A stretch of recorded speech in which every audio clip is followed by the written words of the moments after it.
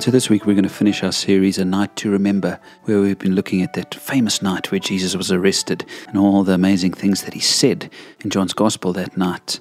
We're going to finish with John 17, which is known as Jesus' high priestly prayer. He prays some fantastic words for himself, for his disciples, and for all the disciples to come after he had gone. This is how he starts the prayer in verses 1 to 5. Father, the hour has come. Glorify your Son, so that your Son may glorify you. For you granted him authority over all people, that he might give eternal life to all those you have given him. Now this is eternal life, that they know you, the only true God, and Jesus Christ whom you have sent. I have brought you glory on earth by finishing the work you gave me to do. And now, Father, glorify me in your presence with the glory I had with you before the world began.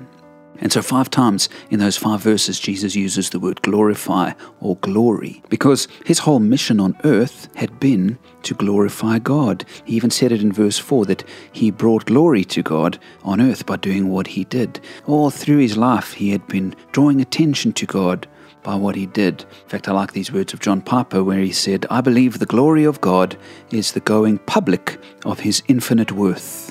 And I think that's what Jesus did. He went public with God's worth in all that he did and said, so that other people would see God and fall in love with God through his life. And I wonder if the same can be said of you and I, if we are going public with God's infinite worth in the way we live our lives.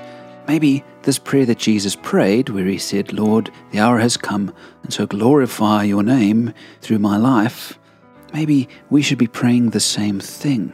Lord, glorify your name in my life today. Wouldn't it be a great way of life if you and I did this?